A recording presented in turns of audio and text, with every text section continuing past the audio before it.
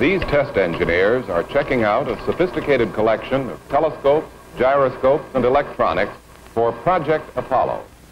This guidance and navigation system will be mounted in an Apollo spacecraft to aid our 3 astronauts on their voyage to the moon and return. The miniaturized computer at the very heart of this system is our story today on Science Reporter.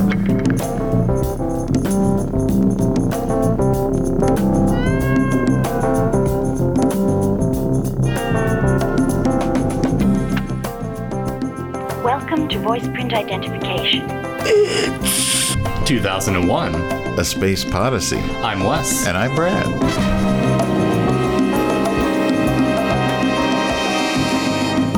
Thank you. You are cleared through voice print identification. Open the pod bay doors, please, HAL.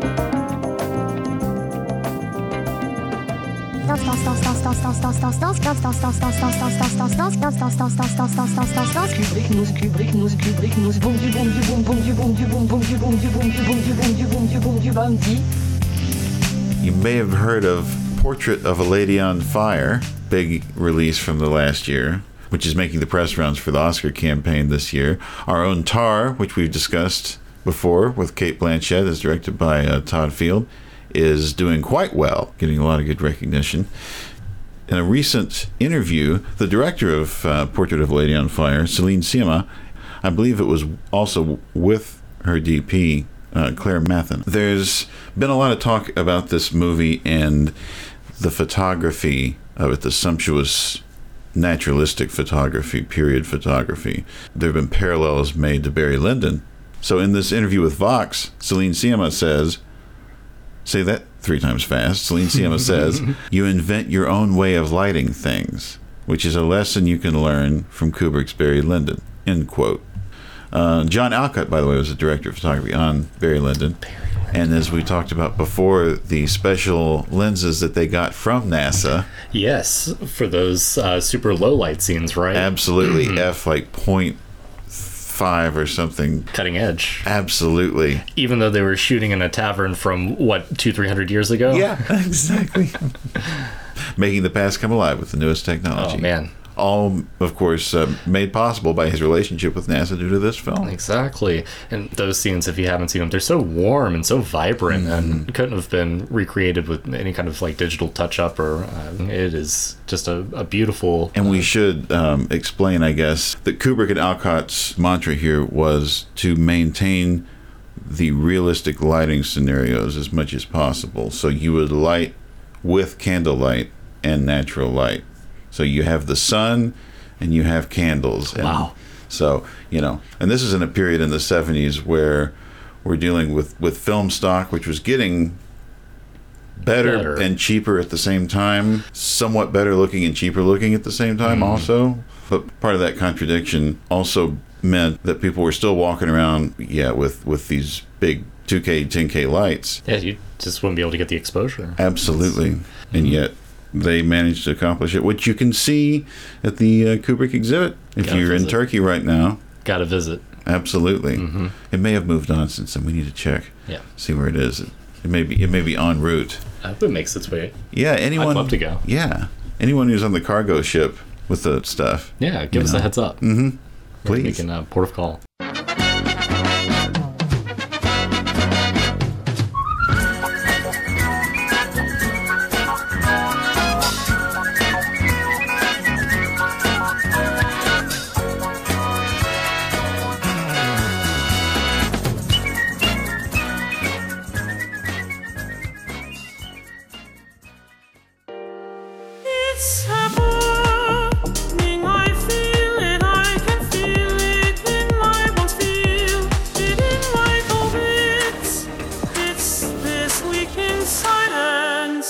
Opportunity landed today on 2004. Oh, I remember that well.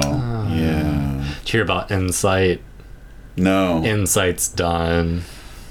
They kind of figured. They did 2 taps, I think a few days apart, and it didn't do anything. Yeah. Covered itself up in dust, unfortunately. It was a pretty successful mission, though, all things considered. I wish there has to be some kind of solution for these solar panels. Even if it was just, like, what if they put something over top of the solar panel, and then they put like a brush over top of that that just I don't know. I'm sure I'm sure that they've thought about this true, and they just haven't been able to implement it. But dang, that's the second or third of those that we've lost to just dust buildup recently. So I'm pretty sure Opportunity. I think we lost Opportunity. And the ones that run on RTGs, they're good. Well, I mean, but we also have to produce very volatile fuels for them to but then if you can do that and they can make it, do you think it's possible to put compressed air or something near the panels? I was thinking about that too, and man, it just seems like it would. I don't know. In and out be a problem.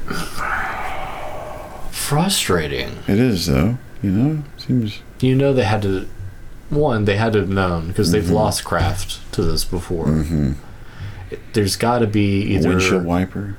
That's exactly what I was thinking. One that would just. Now, if it was directly on the panel, the coarseness of the sand and everything would probably scratch it and cause the same problem.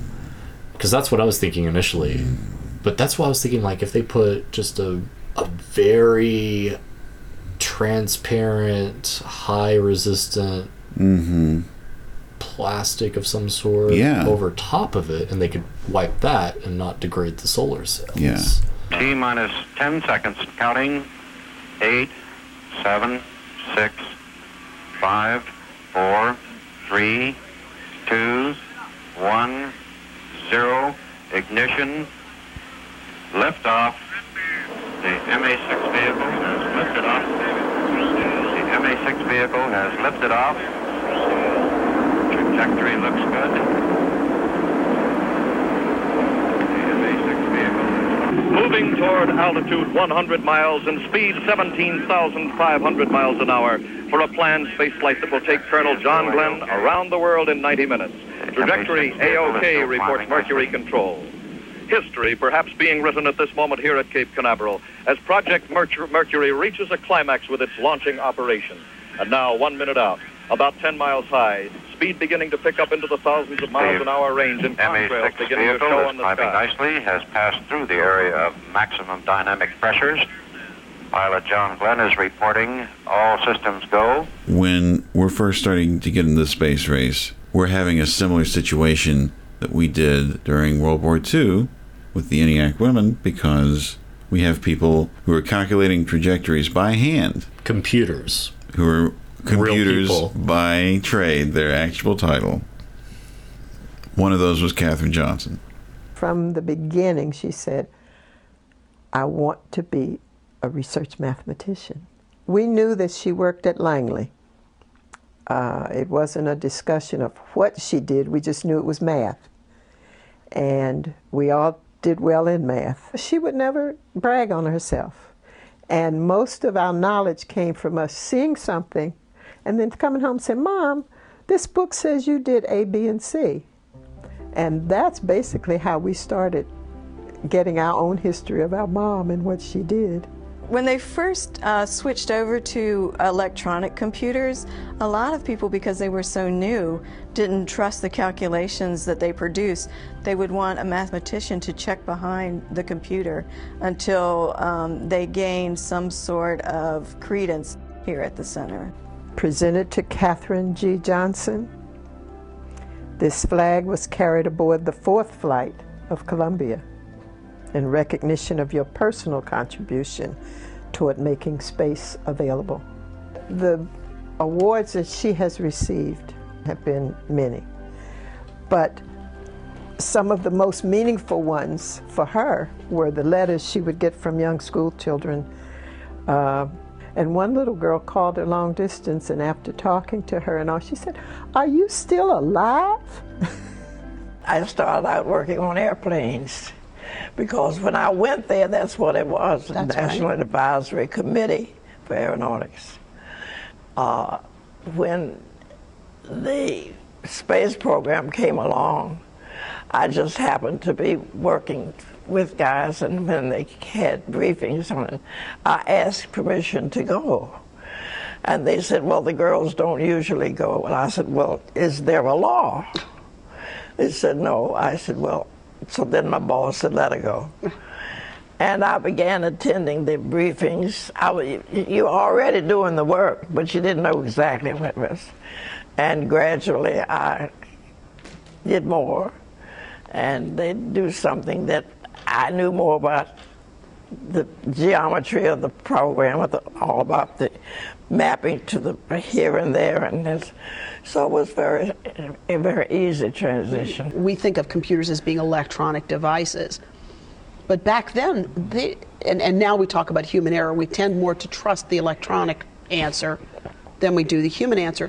But back then, it sounds like they really trusted the human answer more. They were more suspicious of the electronic answer. Yes, in particular, when John Glenn was to be the first astronaut to go up into the atmosphere and come back. And they wanted him to come back in a special place. And that was what I did. I computed his trajectory. And from then on, anytime they were going to compute trajectories, they were given mostly, all of them to my branch. And I did most of the work on those by hand. But when he got ready to go up, he said, call her.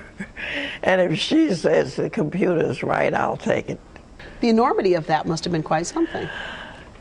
It was an assignment, and it was simple. You had to consider the rotation of the Earth. Equally important, when we were going to the moon, you had to know the location of the moon. Where it was when you took off, and where it was when you got there. See, the moon is going that way, and you were going this way because you want to intersect the moon in a certain place. It was intricate, but it was possible. There's now a Katherine Johnson Independent Verification and Validation Facility in Fairmont, West Virginia, named for it. It's actually a software safeguarding program, so very apt. Amazing. Yeah. I was always around people who were learning something. I liked to learn. Whether it's energy or computers or telecommunications, today's technological innovations will certainly shape tomorrow's world. To get a sneak preview of things to come, we spoke with a pioneer of the electronics industry. Dr. Robert Noyce is vice chairman of Intel Corporation, a billion-dollar firm that develops and manufactures semiconductors, computer devices, and systems.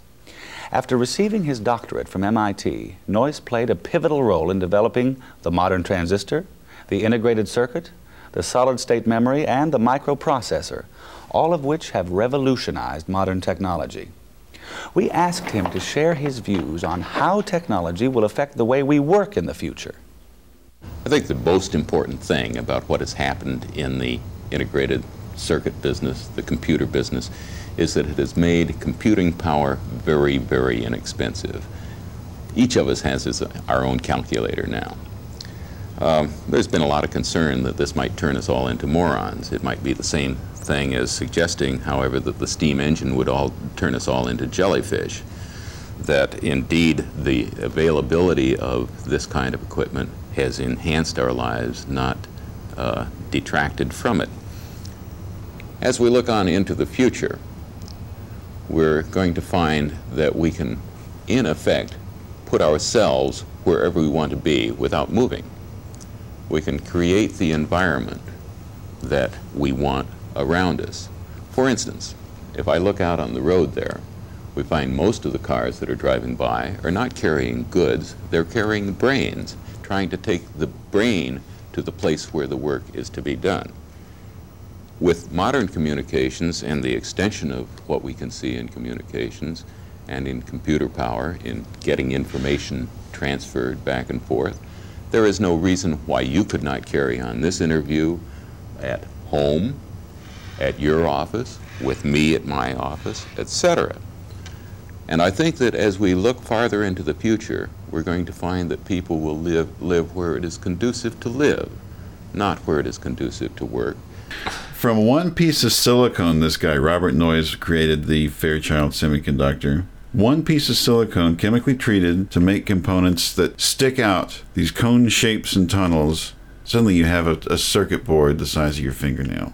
This thing can be ready-made. It's hardwired. It's ready to connect. Did they get the form factor down with this guy? What kind of volumetric proportions are we talking about? Let's look it up, shall we? Let's do that. Yes. Let's do that.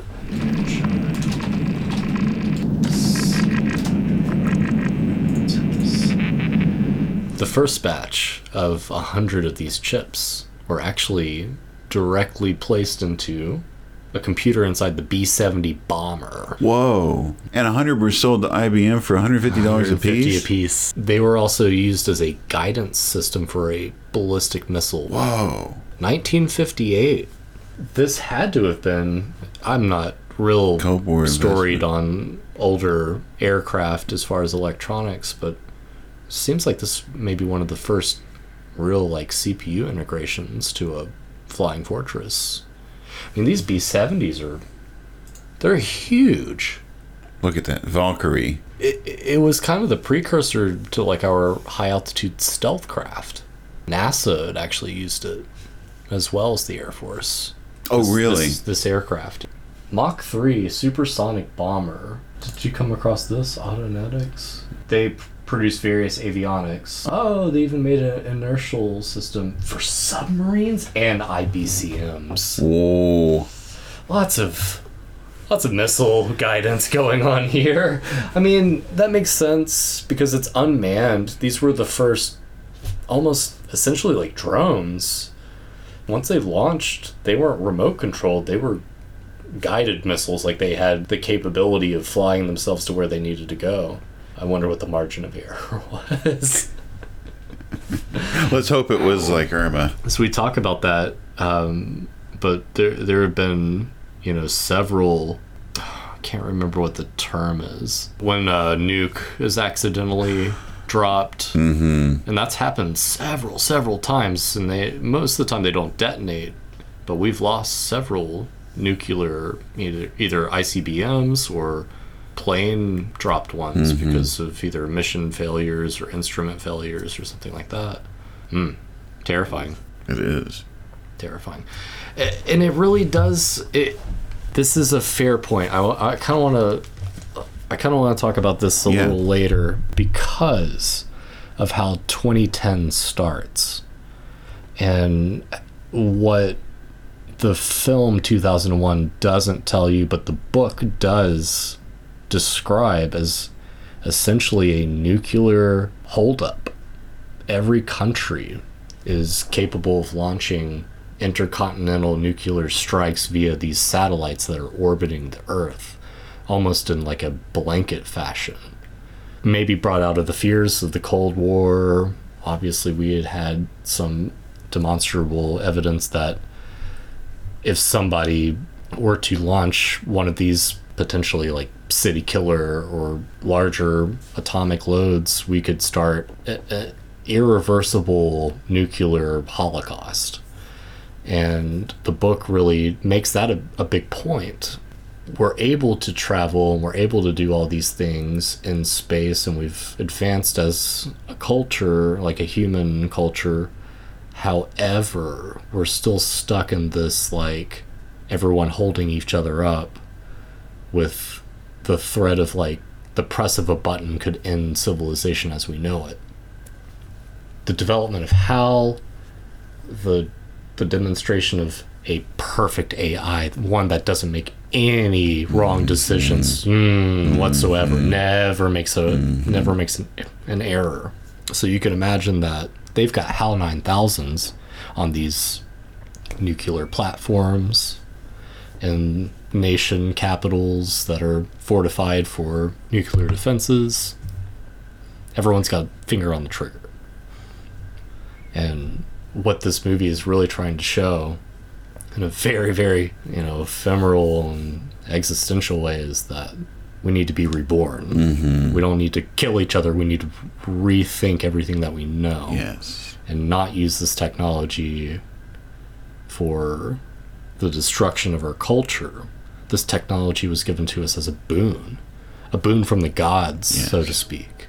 We advanced from the club thumping hard lifestyle to advanced civilization that brings so much more social complexities and things for us to enjoy and discover. And absolutely, the allegory of the weapons race and the ability for us to also have extreme leisure and awe of our surroundings. Yeah, it's a complex dance that I think is still applicable today. We still see it. I mean, there's people shooting each other in the streets, but there's also the ability to go into space as a civilian. What we're doing now with weaponizing quantum computers that was nuclear weapons, then transformed into the space race with positive. I think it's kind of frustrating that, we brutalized and destroyed ourselves to create our ability to get to the next place, but at what cost? And that's a big human flaw of just like not taking into account everybody involved and just to plow through and make it happen. And Kubrick had just come from Dr. Strangelove, just come to this, and I mean about nuclear threats, and I mean that's so it's prevalent. As fun as it is, it was a very heady topic. He was going to do it as the drama that the book was, that it was based on, not Countdown, but whatever it was called, something like that.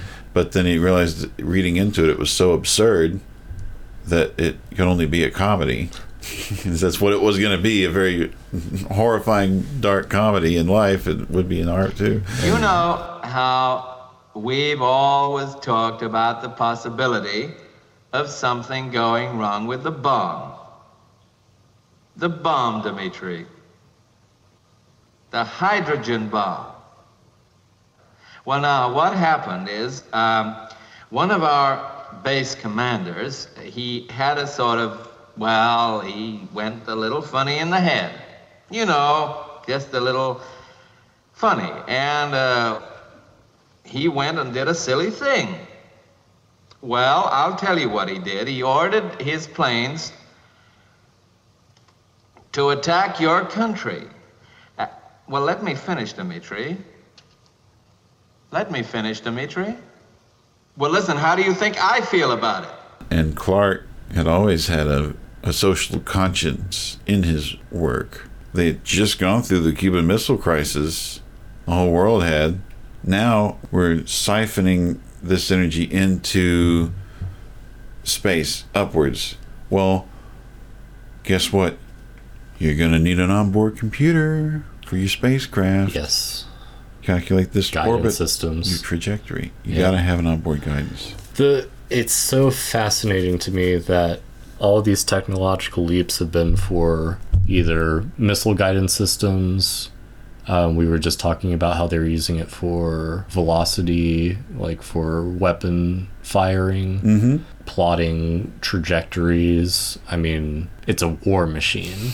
And then later down the road, we get things like GPS. And we never would have used that if it weren't for using it to deploy into our armed forces. So we've got something that is built into every single one of our personal devices. Satellites, hundreds and hundreds of them orbiting and constantly relaying data back and forth of locations. This was a military piece of hardware. Fairchild Semiconductor, to come back around to them, they were in charge of deploying it into the submarines. This stuff is too expensive for business right now. So we're totally, another reason why we're still in the military-industrial complex and government complex for all of these things. But NASA and the Pentagon really pushed hard in this technology over the course of the 60s, and this process reduced size, made these things easier to produce. What was $1,000 in 1960, each year the components doubled, and by 1970 they cost pennies. Doubled in efficiency and lowered in price. Yes. At the time, the smallest computer in the world was the one that was built by NASA for Apollo 11. Amazing. Today, we're at the MIT Instrumentation Laboratory which has been given design responsibility for this guidance and navigation system, which will direct our Apollo spacecraft on the way to the moon and back. At one time, the direction of the rising sun, or perhaps the winding riverbed, was all that man needed in his restless search for new land. Centuries later, the quadrant and the magnetic compass guided his way even across the open sea, even after familiar landmarks had long since disappeared. But today we speak of traversing 1,000,000 miles of empty space, where there is no north nor south, no rising nor setting sun, not even any up or down. It's an extremely complicated task requiring many, many measurements and millions of calculations. As you can see from this Apollo flight plan, there are several critical maneuvers that have to be performed. After the Apollo spacecraft reaches its Earth orbit, it must be injected into a translunar trajectory at just the right place in time and space. Someone has compared it to shooting at a moving target from a revolving platform which is mounted on a train which is going around a curve. The computer-navigated orbit on the dark side of the moon with no contact from Houston or anybody on Earth. They needed a reliable system. Yeah, exactly. The delay is too long. You can't send remote signals and be accurate at all at that distance, which is crazy because that's not even that far away. It is. Like radio waves are actually pretty slow when it comes down to it, and they needed basically immediate control of that craft, and especially as we saw with it, they've had to make some landing decisions very quickly, and waiting on a command from Houston, they'd be just a smear on the crater. To think of that as being, at the time, the world's smallest computer. It was the world's smallest computer because down to the very inch that they were trying to shave off with a razor to squeeze it into this thing with these three guys. Because, I mean, you got Michael Collins, you got Buzz Aldrin, you got Neil Armstrong. Where are you going to put the computer? Yeah. This is a tiny thing. We've both been in, simulated cockpits of this thing. It's tiny. Insane to think that in the beginning of the decade, and when you're wheeling out this giant CPU with 6 people the size of a giant... They were eating ham and cheese sandwiches in this bad boy. I don't know how. Like, I would have taken something through a straw at that point. I needed the tray with all the different straws coming out of it. Not the fish, but everything else we'll try. Yeah, not the fish. I'll pass. We see a real display now. That's a good demonstration of how the crew has the interface with the computer, talking to the programs and all that we have in the computer. Well, that's right, Charlie. Sometimes it tells us things, and sometimes we tell it things, and mostly it talks to us. The computer can position the spacecraft, turn on the motors, and steer it, then shut the motors off. So you'll be coasting on a new and corrected path. That's right. To see the Apollo guidance and navigation system in operation, we visited the systems test laboratory and talked with Mr. Ramon Alonso, Assistant Director of the Instrumentation Laboratory. One of the interesting aspects of the guidance system is the way in which the astronaut controls the guidance equipment through the computer. And he does so by means of the display and keyboard, which is a subsystem. There are two instances of the display and keyboard. One is with the rest of the navigation equipment in the lower equipment bay, and the other is near the couches where the astronauts can operate the computer without leaving their couches. The system of codes used is reasonably simple. It consists of a numeric verb and a numerical noun. These are little sentences made of numbers, then? Essentially, if you straight a bit. An example of it might be a verb 16, which is continuous display in decimal, and a noun, which is time. I picked these, I know it worked. I've now told the computer what I want, but I have not yet told it to go ahead and do what I want. When I press enter, the computer proceeds to display time, and it does so, giving me times from launch, perhaps, in hours and hundreds of hours, 98.56 hours from launch. And it also gives me a fine view of the low order part of the time in seconds and hundreds of seconds. That is useful occasionally. The computer will continue to display that information until told otherwise. And it's told otherwise by another verb. In this case, the verb is terminate. 34. It's now forgotten that command. Another example of the use of the computer might be to position the optics. Now, that is something that can be done manually and usually would be, but it affords us a good view as to how the computer is operated. The optics are now pointing in a certain direction, and I want to change that direction to another target. And I will invoke a verb, which is point, verb 41, and a noun, which is optics, noun 55. Point the telescope. Point the telescope. When I press enter, the computer then proceeds to request the angle to which I wish the optics pointed. Well, the numbers have changed, and now they're flashing, aren't they? That's right. The flashing indicates that action is requested of the operator, and the verb and nouns have changed to tell the operator what it is that is expected of it. Verb 21 is load. Load the first component, the first angle. And noun 57, it used to be 55, is the angle. 55 was the telescope, and 57 is the angle which the telescope makes. In this case, the angle I want is 180 degrees. And I enter that, and now it asks for the second angle. 22. Second angle is plus 325. Now, when I press enter, the camera, which will come close to the eyepiece, will see the telescope slew and point to another target. As you can see, the crosshairs were lined up on the edge of the rightmost of the two targets, and the computer is now driving the optics telescope with relation to the spacecraft, and it's aligning it on the rightmost of this pair of targets. And there you can see the crosshairs right in the middle of the target. This is a microcircuit gate. 4,300 of these are used in the computer to make up this entire segment. These are packaged together tightly. They fit in a fairly small space and are interconnected in separate modules in one side of the computer. The Apollo computers are manufactured by the Raytheon Company in Waltham, Massachusetts. The computer itself consists of two trays, one containing logic modules, the other memory modules. But see, we're sitting here thinking about this stuff in the next room, and in all the rooms around us, in fact, the same system, you know, that was on the Discovery, and that's the HAL 9000. Look at this thing. So here's the console. It's a little fuzzy, but you can still make out a little bit of the arrays. Oh, cool.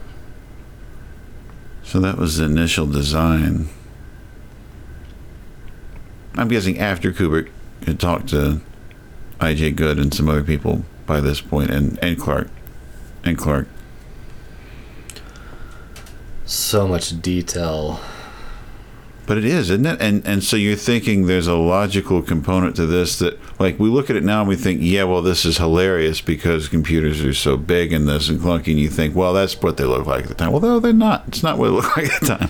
That's really futuristic and small compared to what was there at the time. And also, when they were watching the news on their tablets. Yeah, they're watching news on their tablets. On their iPad 1.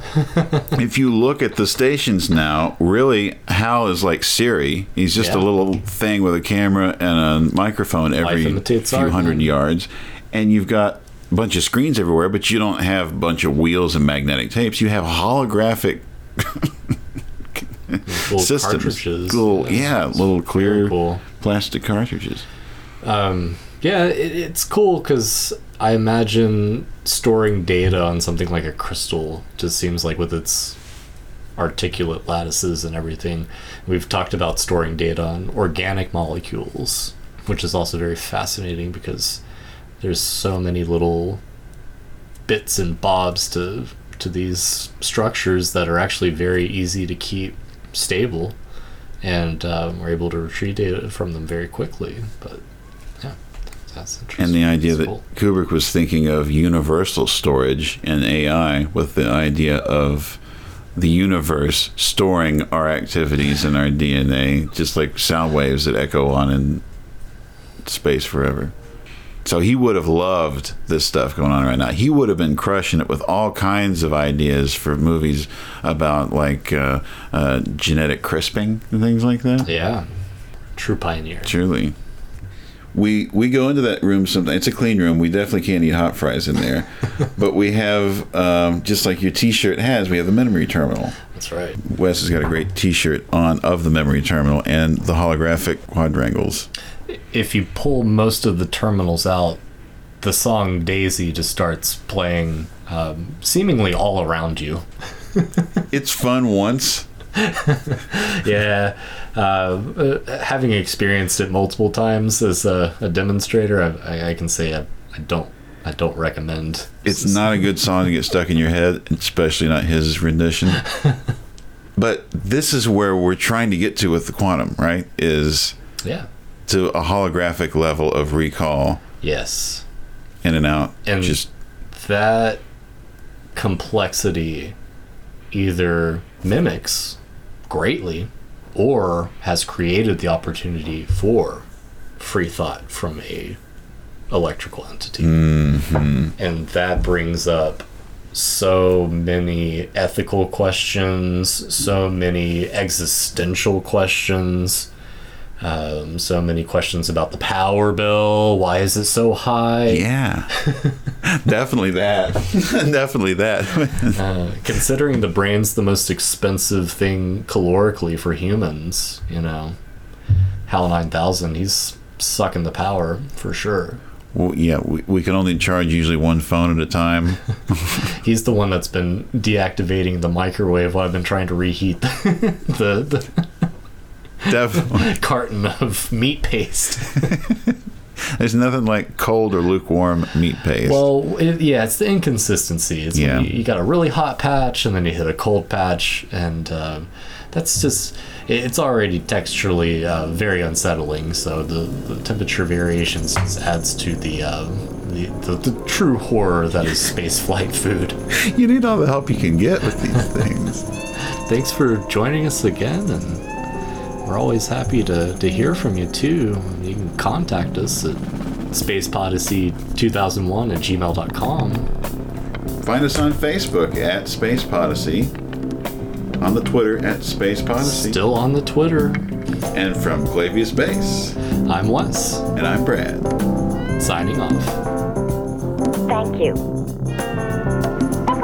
Bye-bye.